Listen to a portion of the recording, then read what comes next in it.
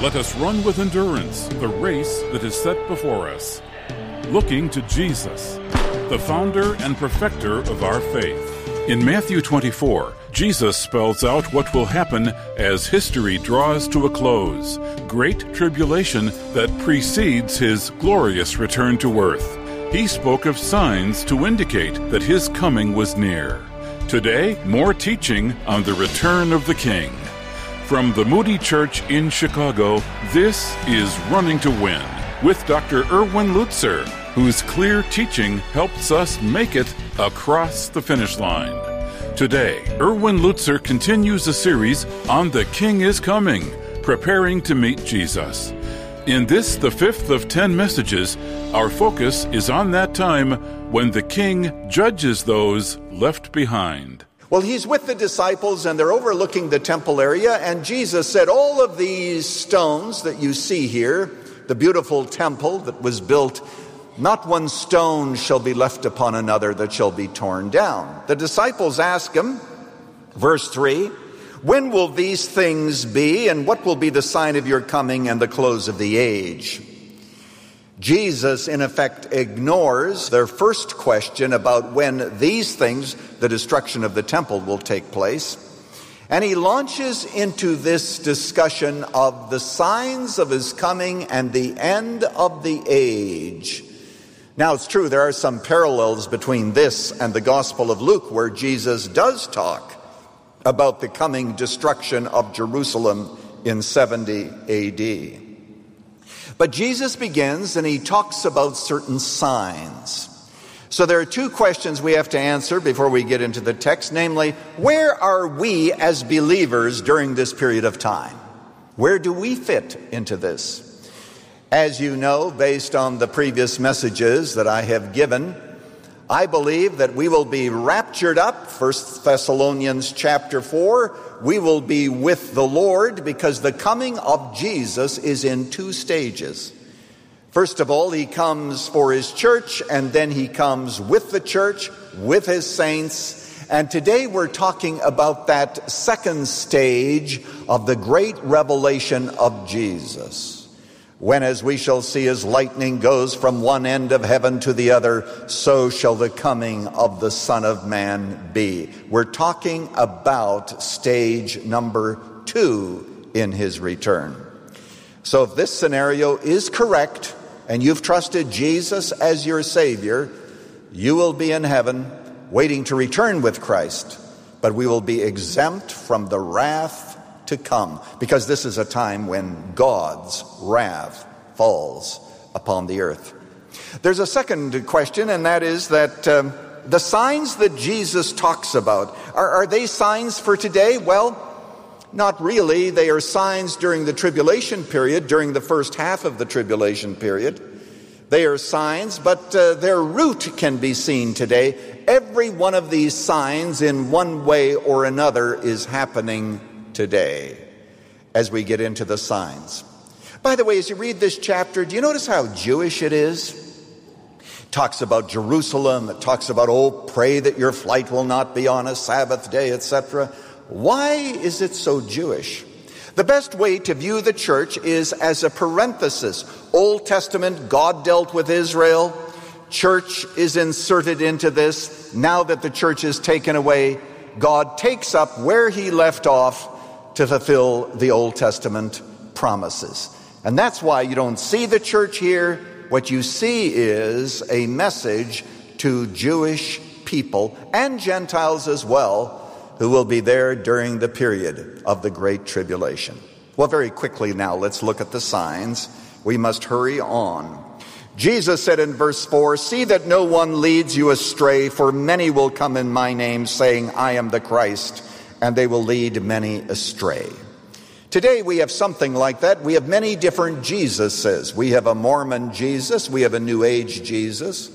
We have a do-it-yourself Jesus, a cut-and-paste Jesus. People have different Jesuses, but in that day, many will say, I am the Christ. Huge worldwide deception. Notice there'll be war. Verse 6, you will hear of wars and rumors of wars. See that you are not alarmed, for this must take place. Years ago, I preached a message on the little word must. Things that must take place. But the end is not yet. Nation shall rise against nation and kingdom against kingdom.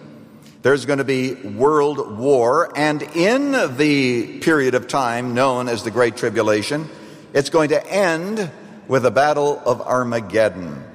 So kingdom will rise against kingdom. There will be famines. Certainly we have that today. Earthquakes in various places. The number of earthquakes, I'm told, is increasing. All these are the beginning of birth pangs. This is just the warm-up. Then they will deliver you up in tribulation and put you to death. You will be hated by all nations for my sake. Widespread persecution that is actually going to result in many people dying and many people being raised as martyrs.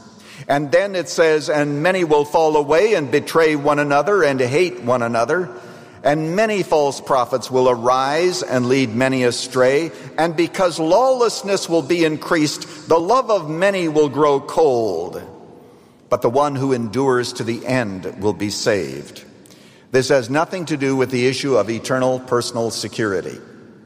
What Jesus is saying is that the person who endures to the end of the tribulation period, after so many millions die, the person who endures to that point will be rescued by Jesus, will be given the opportunity of entering into the kingdom. And so if you endure to the end of the age, the end of the tribulation period, is what Jesus actually is talking about. And then there's another sign. Verse 14, and this gospel of the kingdom will be proclaimed throughout the whole world as a testimony to all nations, and then the end shall come. This point in time, we have to say, whoa, stop. Let's think this through. The church is taken away.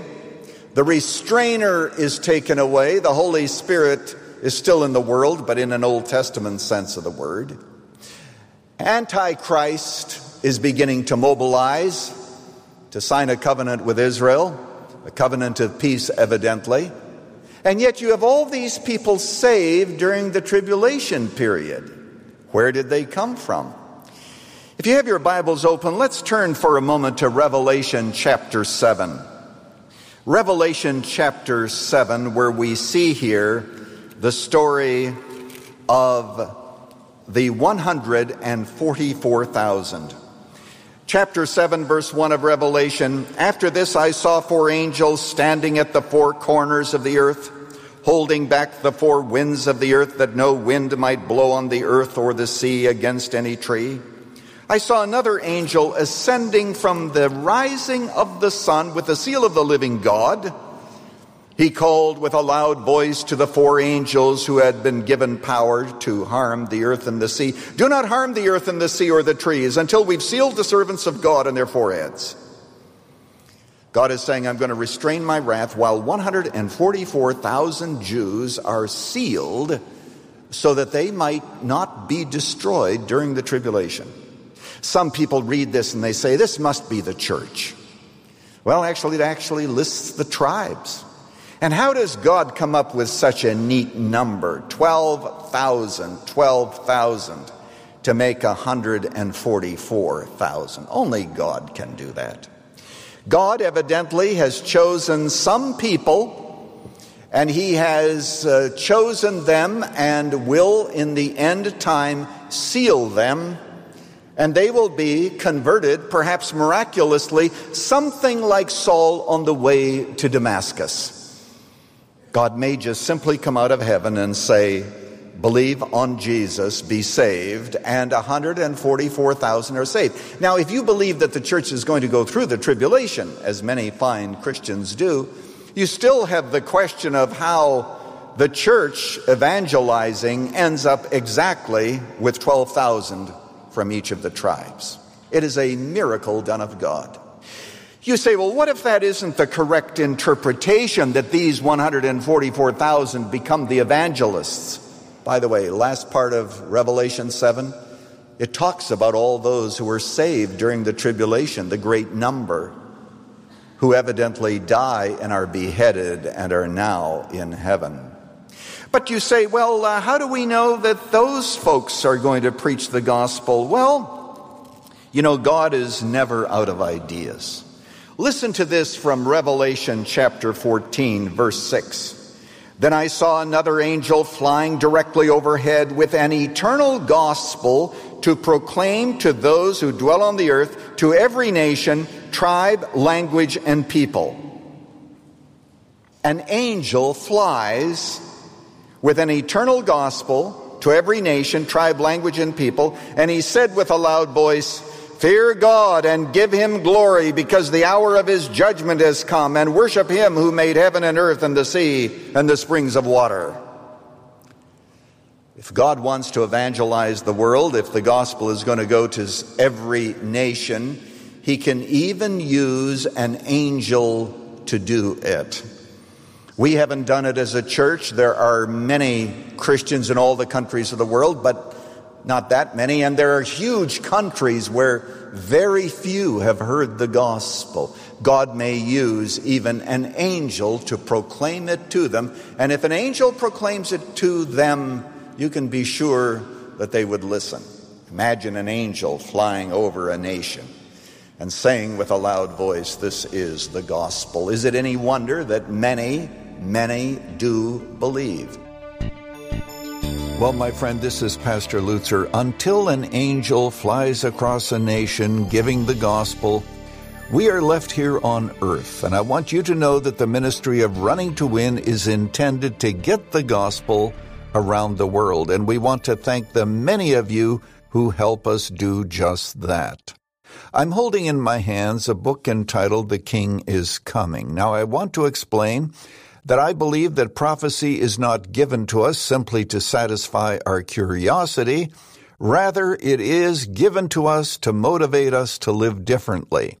And that's why I have a very great pastoral concern for how prophecy is viewed. The Bible over and over again tells us what's going to happen, and then it connects that with an urgency to live in light of eternity.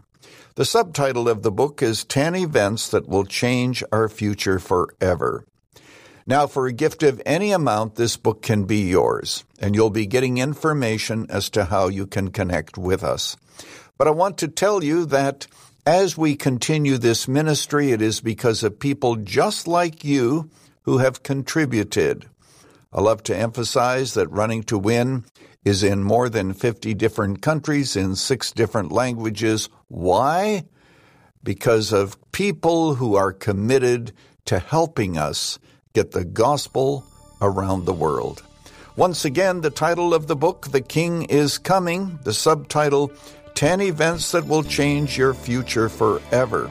I believe it'll be of tremendous help, encouragement, and instruction as you run the race of life.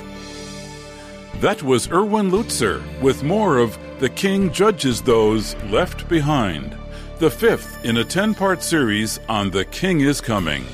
Next time, Jesus foretells the abomination of desolation as the Antichrist sets himself up as God. The King is Coming is also a book by Erwin Lutzer, and we'll send it as a thank you for your gift of any amount to support Running to Win. Just call us at 1-800-215-5001. That's 1-800-215-5001. Online, go to offerrtw.com or write to Running to Win, Moody Church, 1635 North LaSalle Boulevard, Chicago, Illinois, 60614. For Dr. Erwin Lutzer, this is Dave McAllister. Running to Win is a ministry of the Moody Church.